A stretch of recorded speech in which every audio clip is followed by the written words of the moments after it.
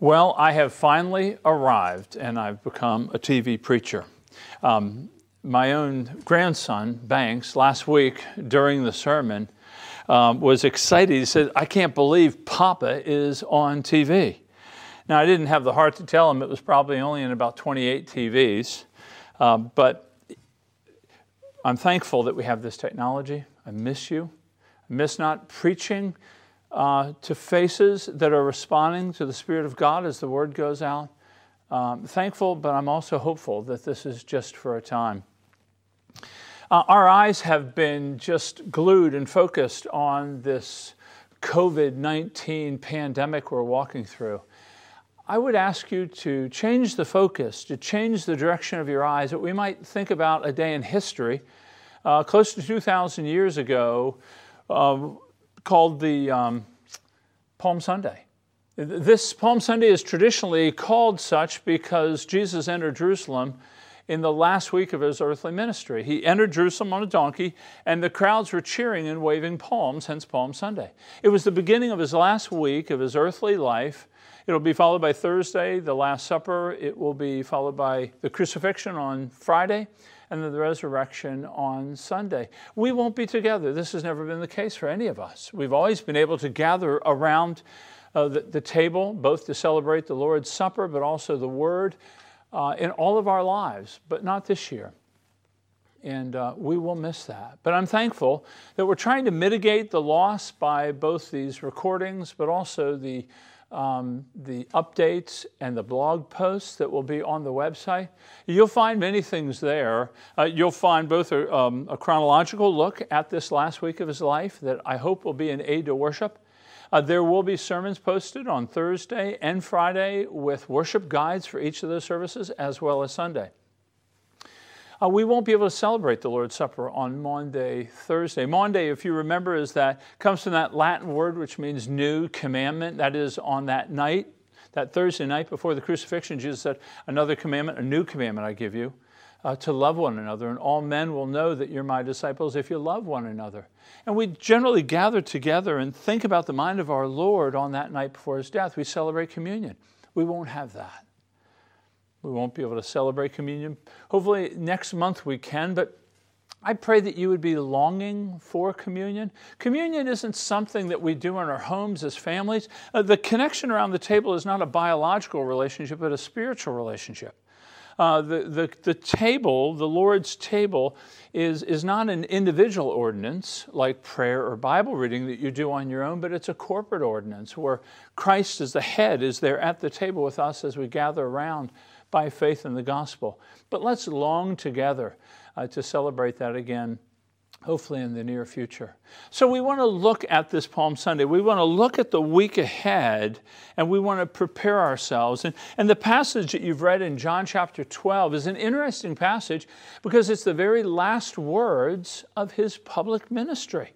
Now, we don't know exactly when he said them, whether it was a Sunday or a Monday. What we know is in chapter 12, verse 36, it says that he hid himself or went away. And then in 37 to 43, John seems to explain why the people of Israel rejected their Messiah. And then he picks it back up in 44 and says, Jesus cried out. So we don't know when, but we know he said these things. And when Jesus cried out, in 44 to 50, he's really giving us a summation of his entire ministry. The themes in our passage have threads that run all the way through the gospel. I mean, for example, he's going to declare his identity, that he's one with the Father, that he has come to bring us salvation to all people. He's even going to have warnings. And we see those sprinkled throughout the gospel. What I want you to see, I want you to look at this passage as kind of a final appeal that Jesus is making. And notice it says he cried out. He raised his voice above perhaps the other voices to grab the attention of the people. He's making appeal to all people. You see that he says, whoever believes in me. He's not going after a race or a class or some socioeconomic position. He's going to all people. He is a Savior to the world, and he's come for the world. But I want you to hear this as a final appeal. I think we would do well to pay attention. So he's going to do three things here, kind of summing up his entire ministry. He's going to state his identity, the dignity of Christ, that he is one with the Father. You're going to see that in 44 and 45. In 46, he's going to restate his mission, that he has come as a light to the world to bring salvation. And then you're going to see in 47 to 50, you're going to see these warnings. It's part of an appeal. I want to warn you to pay heed to what I'm saying. So we'll look through each section. First, though, he's going to state that he has come as one with the Father. Look with me at 44 and 45. He says, "And Jesus cried aloud and said, 'Whoever believes in me, believes not in me, but in him who sent me. Whoever sees me, sees him who sent me.'" You see, Jesus here, he's describing this intimate and unique relationship with the Father, that they are one.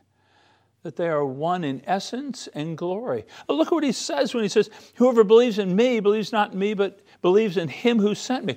He is equating belief in himself with belief in God. Now, any teacher or prophet before would always call you to believe in God. Put your hope in God, the psalmist says. But Jesus is calling for faith in me to be equivalent to faith in God, that an interest in Jesus is an interest in God, that a trust in Jesus as a Savior of sinners is a trust that God is a forgiver of sinners.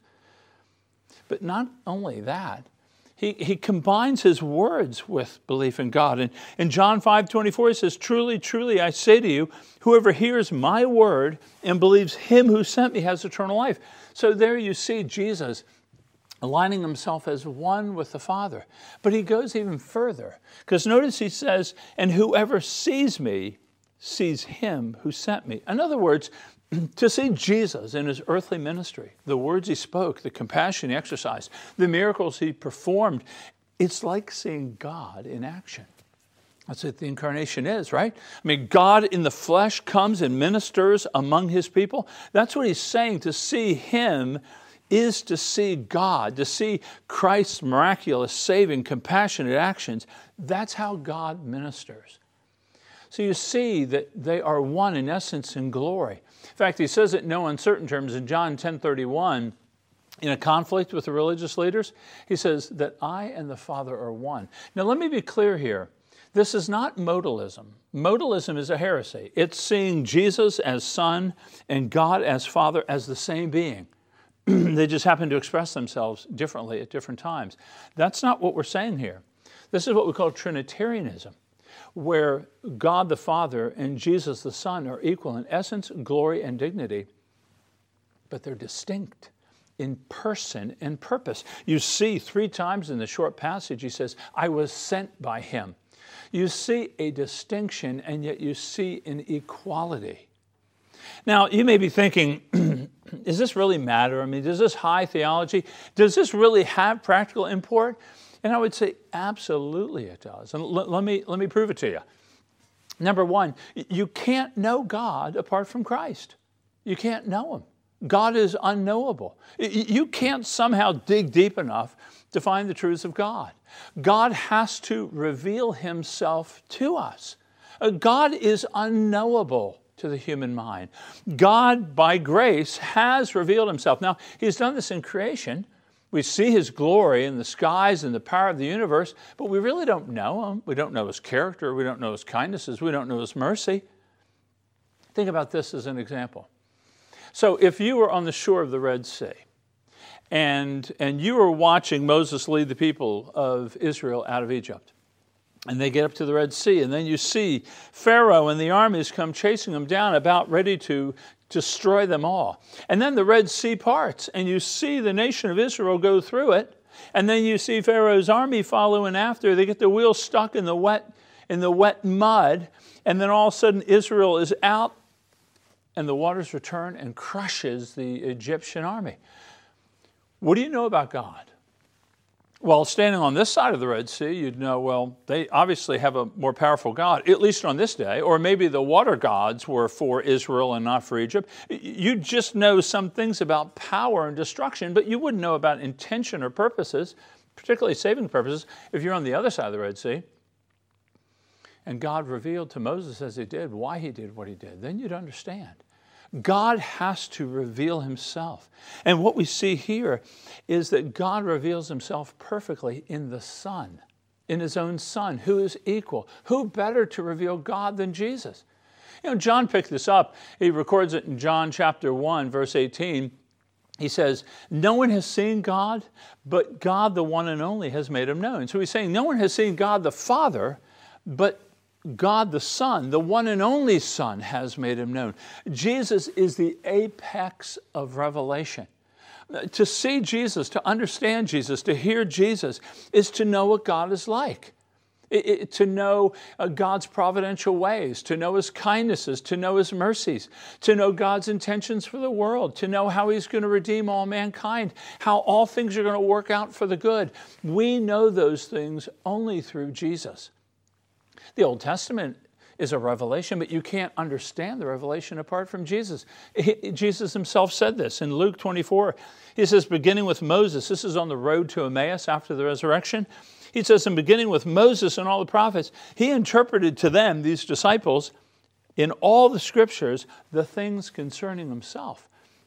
Or Jesus himself said in John 5, you search the scriptures because you think that in them you have eternal life. And it is they that bear witness about me. That Jesus is the summation of all things. So we need that Jesus be equal to, in essence and glory with the Father, so that he can come explain him. Otherwise we wouldn't know. Herman Bavinck was a Dutch theologian, a contemporary of Abraham Kuyper. He wrote these words. He says, God, as the object of human knowledge, who can fathom that? I mean, how can man know the infinite and the incomprehensible? Who can be measured by neither time nor eternity, in whose presence the angels cover their faces with their wings, who lives in unapproachable light, and to whom no man has seen nor can see? How can such a one be known by man whose breath is in his nostrils, and who is less than nothing and less than vanity? It's beyond our grasp. But Christ, who has seen the Father and declared him to us, will speak of it. We can depend upon him and his witness as true and worthy of all acceptation. And if you, a man, want to know who God is, don't ask the wise, the scribes, or the disputers of this age, but look upon Christ and hear his word. So we see Jesus has declared himself in dignity to be one with the Father. And this is the only way that we can know God. But not just this is the only way we can honor God. You cannot honor God apart from honoring the Son. Jesus said this in John 5:22. He says, whoever does not honor the Son does not honor the Father who sent him. Do you know what he's saying here? This is incredible. What he's saying is that if you don't pay heed and honor the Son, God's not honored. So those of you who perhaps are on your own spiritual journey and you're trying to find God, apart from honoring the Son, you will not honor God. Or those in Judaism or Islam, they're trying to honor God. They make little of Christ. God is dishonored in the dishonoring of the Son. Many of us, others, may think, well, I don't like God as much in the Old Testament. He's kind of vengeful. He seems judgmental. And Jesus, he's kind and merciful. They are the same in essence and purpose. You see the mercy and the judgment of God in the Old Testament, and you see the mercy and the judgment of Jesus in the New Testament. They are the same. To honor one is to honor the other. You cannot separate them. They go together in terms of our worship. Now, I know what you may be thinking. You may be actually a bit pushed back by some of these claims Jesus has made. I mean, think of what he said. If you believe me, you believe in the Father. If you see me, you've seen the Father. I'm the light of the world. He's making these claims that are quite incredible. He is saying he's one with God. What do you do with that? I mean, Jesus is the most influential person in the world. What do you do with that? You could say, and many do, well, I think he's a good teacher. I think he's a kind man. He's an example for us to follow. These words do not give you that opportunity. You know, C.S. Lewis, in his book, Mere Christianity, argues this point. He says, a man who is merely a man and said the sort of things Jesus said would not be a great moral teacher. He would either be a lunatic on the level of a man who says he's a poached egg, or else he would be the devil himself. You must make the choice. Either this man was and is the Son of God, or else a madman, or something worse. You can shut him up for a fool, you can spit at him, you can kill him as a demon, or you can fall at his feet and call him Lord and God. But let us not come away with any patronizing nonsense about his being a great human teacher. He has not left that open to us. He did not intend to. So if you're listening and you're not a Christian, you have to do something with his own words. You either reject him outright as a liar or a lunatic, or you bend the knee to him. And bending the knee to Jesus is believing that he is one with the Father. He is God himself in the flesh who has come to save. Believing on that with all your heart and all your soul. Now, if you are a Christian, what this reminds us is to strive to know more of God by studying the glory of Christ.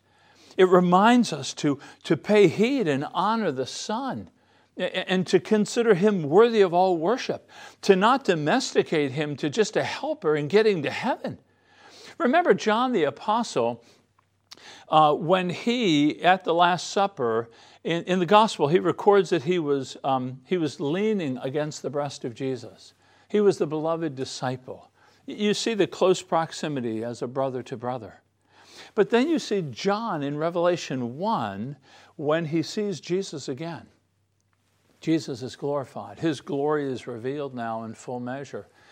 And it says in Revelation 1, when John sees him, he says his face was shining in the strength of the sun. His eyes were like flames of fire.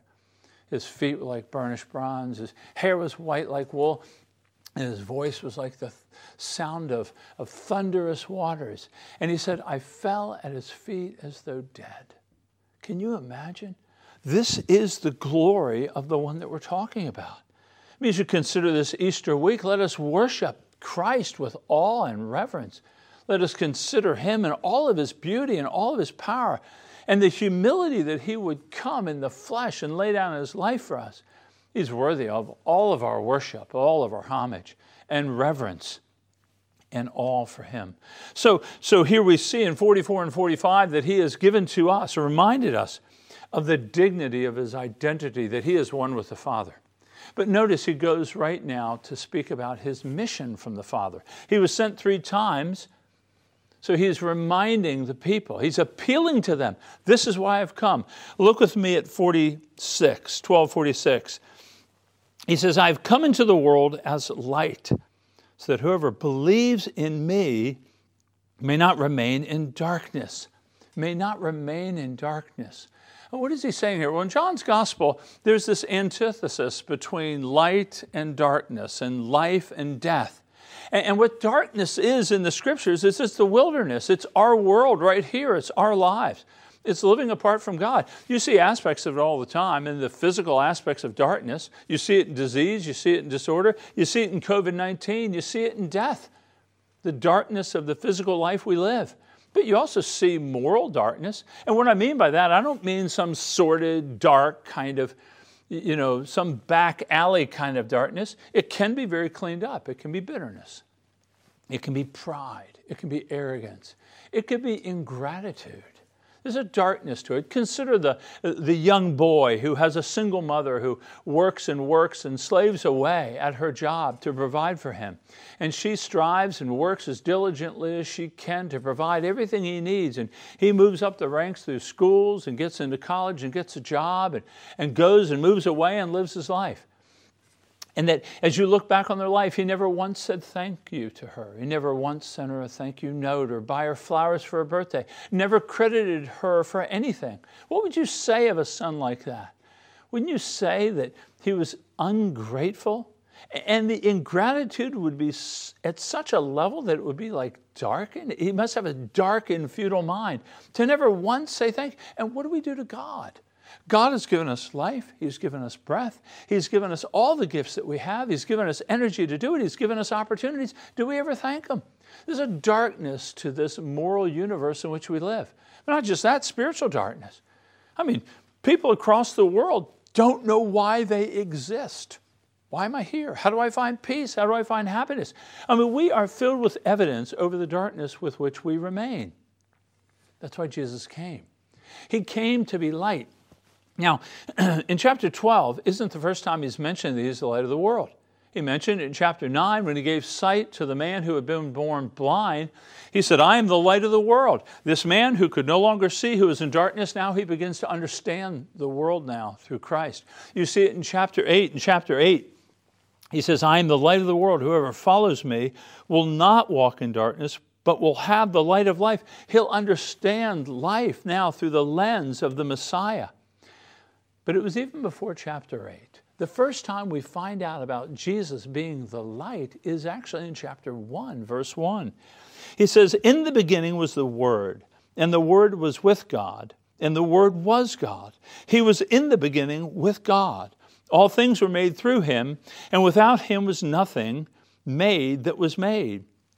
In him was life, and the life was the light of men.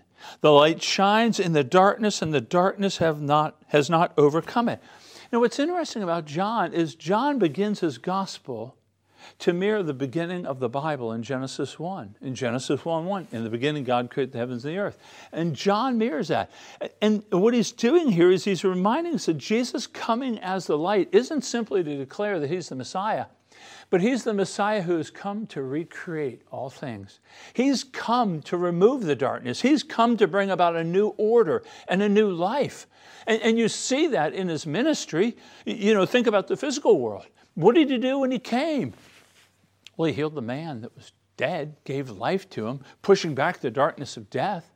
He gave sight to the blind, pushing back the disordered darkness of this world. He gave hearing to the deaf and speech to the mute. He gave healing to the sick. He's rolling back the effects of this darkness. He's showing, I'm establishing a new order. I'm making all things new, he's saying. That's what he means by being light of the world. You see it in the moral universe. He came bringing forgiveness. To the prostitute weeping at his feet, he said, your sins are forgiven. To the prostitute in John 8, go, sin no more. He's bringing forgiveness to the shame and the guilt of our immorality, our sin, our selfishness, our ingratitude. He's saying, I've forgiven you. Not just the moral universe, the spiritual universe. He's pushing back the darkness by revealing God to us. We can now know God through Christ. It says in John 1:14, the Word became flesh and made his dwelling among us, and we beheld his glory, the glory of the one and only, full of grace and truth. We can now know God. We can now relate to God. We can now appeal to God. He is our mediator. So he has come to bring the light of God into our lives. I mean, you must, even as you're listening, you must admit we need the light. I mean, you think about the nature of what we're walking through right now, this pandemic. The pandemic is simply evidence that our world needs light. The physical disordering of our world is seen clearly in COVID-19. But let me just remind you, every generation has seen this. This just isn't ours to bear. Every generation sees it. I mean, when you just look at the nature of plagues, just in the last 2,000 years, I'm just going to give you examples of the high points. The Justinian plague in 541. They think as much as a quarter to maybe half of Europe died. Or the Black Death in the 14th century. Some estimate maybe 60% or up to it. Now, they didn't have all the ability to gather data and communicate, so the numbers are rough, but perhaps up to half or 60% of Europe. Or you go in the 18th century to Mexico. Mexico with one plague lost 80% of their population. Or you go to the smallpox in the 19th century. Worldwide, 500 million people died. Or you go to the 20th century in the Spanish influenza in 1918 to 1920. 100 million people died. 20 million people in the U.S. were infected. Now, right now, COVID-19 has over or close to 300,000. I make no minimization of that. People have contracted the disease and many are dying. But it just goes to show you that in this physical world, we need light. We need a new We need a renewal of all things, not just in the physical world, in the moral world. When you look at the world, people continue to not know why they exist. They don't know how to find happiness. They pursue things and people to find security and significance, and it continues generation after generation to yield nothing but frustration and disappointment. We live lives of quiet desperation, always wanting more because we don't know the satisfaction that comes from God. You look at the spiritual universe, people are confused as ever over God. Who is God? What does He want? What has He done? What's His character like? So we need this light, even in our day and our time. We need Jesus to be the light of the world, and He has come to be the light. Now, He's come to be the light by living a perfect life, which is acceptable to God, by dying, bearing our sins upon Himself, bearing the full judgment of God, and He has been raised for our justification. He's come to bring the light, and He was raised for our justification. And the way Paul looks at the resurrection of Christ is that He's the first fruits of the new order that He's making. He's the first fruits. And we who by faith, whoever believes will not remain in the darkness, we're being made new. And that's what Paul says in 2 Corinthians 5. If anyone is in Christ, he's a new creature. The old has passed away. He is renewing us. He is forgiving us. We're walking now in the light that He gives to us. In fact, he says in 2 Corinthians 3:18, as we behold Christ, we're being transformed from glory to glory. We're being changed right now. Now, we don't have the full benefits. You know, that's what theologians say. We are in this new creation. We are in it now with forgiveness and reconciliation. Nothing will separate us from God. And yet, not yet fully are we experiencing it. This is actually the role of the church. We're now called to proclaim the salt and light of the gospel. Jesus was the light of the world. Now we declare the light as we declare the gospel to people. I hope during this time, but particularly during this Easter week, that while people are they're very, very nervous about this whole pandemic, that we can speak to the light that Christ has brought. Pray for opportunities. If you're a Christian, pray for opportunities that you might have the possibility or the chance, particularly to people who know you and know your life, that you might declare the hope, make a defense of the hope that is within you about the glory of God. So here we have in this passage, we have Jesus kind of just summing up His whole ministry. This is who I am. I am one with the Father. And then He declares and testifies to, this is my mission. I am a light unto the world, that whoever believes in me will not remain in darkness. You receive forgiveness. You receive reconciliation with God. You have hope for life. The light that Christ gives to those who believe doesn't just lead them out of darkness, but it helps them to understand all of life. But notice the third part, 47 to 50. He gives us these warnings, and I want you to pay attention to this. He says in 47, if anyone hears my words and does not keep them, I do not judge him, for I did not come to judge the world, but to save the world. The one who rejects me and does not receive my words has a judge. The word that I've spoken will judge him on that last day. So clearly there's a warning here. He's warning all of us, actually, about those who hear the words. Who's He speaking about? Well, these people that He speaks, they've heard the word, they just don't practice it. Is He talking about superficial Christians, Sunday Christians? We come to church, we hear messages, but we continue to live our lives as we want to?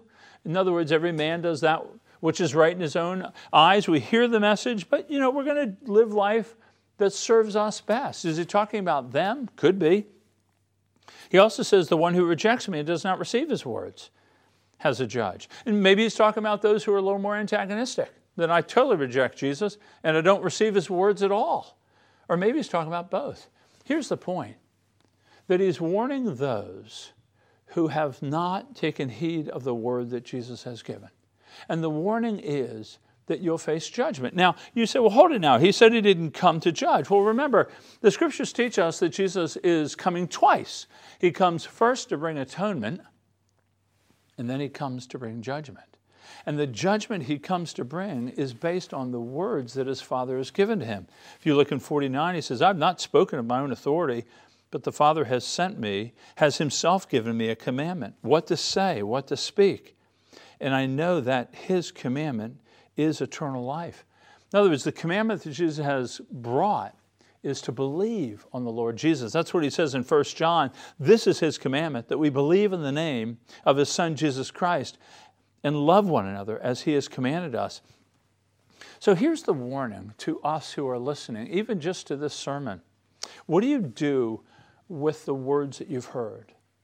Now, the Christian will hear the words and will realize his life may not be lining up with them and repent and seek to confess his sins or her sins and to be reconciled to God and walk in the freshness of that reconciliation.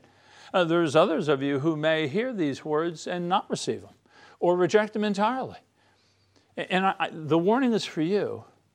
There is something you must do. There is human agency here. The human agency is you have to keep them. That you have to receive His words and do them. There is human responsibility here to becoming right with God. These works that you do, walking out these works that He calls us, they don't save us. The works don't save.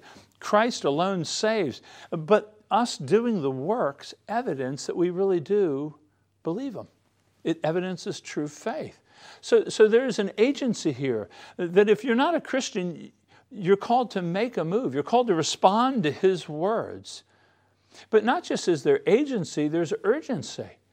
Notice that He says that He will judge on the last day. The world's not going to go on forever. And there will be a last day. There'll be a day when Jesus will be the judge. We see that in John 5. He says, "For as the Father has life in Himself, so He has granted to the Son to have life in Himself. And He has given Him authority to execute judgment because He is the Son of Man." So Jesus will bring about judgment by the very Word of God. Now, you may ask, well, why hasn't He judged us already? Why hasn't He condemned us already? Well, John Calvin, the great reformer of the 16th century, has a word. He says, "Why then does Christ not choose to condemn them? It is because He lays aside for a time the office of a judge and offers salvation to all without reserve and stretches out His arms to embrace all, that all may be more encouraged to repent." There's an urgency to repent and believe. That is how we respond to His words.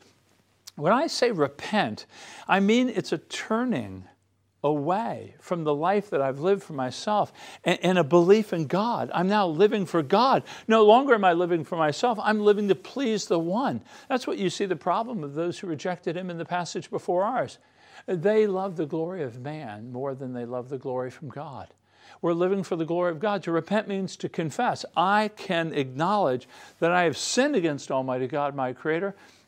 I confess that I'm a sinner. I make no bones about it, no excuses. I am a sinner, and I repent of my sins. I am sorry that I've sinned against you. And then to believe, what does it mean to believe? Well, to believe really means that I understand the nature of who Christ is, that He's one with the Father. I understand what Christ has done, that He has come to be a light to the nations, to save us, to reconcile us to God. I understand it. I believe it's true. And now I'm going to trust in it. I'm not going to try to appeal to God up some ladder of morality. I'm going to just throw myself on the ground and say, God, save me through the precious work of Jesus Christ. That's what it means to repent and believe. And that's how we respond to these words, that we don't stand in judgment. I pray that you would not neglect such a salvation. Think about Jesus. His last words is an appeal in mercy. Don't be guilty of neglecting such grace offered to you. He has set aside His office as judge to offer salvation to all. For the Christian here, I pray that this would change the way you look at this week, that on the Sunday before His death, this is what Christ proclaims to us. I hope you're renewed with a sense of joy that Jesus Christ is fully God in every way. Our salvation is secure because it's tethered to Christ, who is God in the flesh.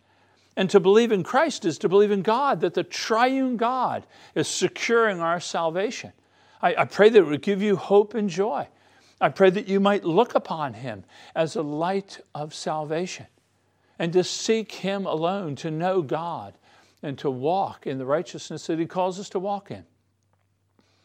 we have these incredible words that are given to us, particularly the Christian, to help us live with joy in the midst of this ongoing darkness until He comes back, where it says in Scripture there will be no need for the sun because He will be the light that brightens all of our lives, leads us to God in fullness. I pray this joy would be yours. Let's pray together. Father, I am thankful to You for Your word. You have revealed to us the glory of Your Son. And in Your Son we have access, we have forgiveness, we have joy, we have hope for life eternal.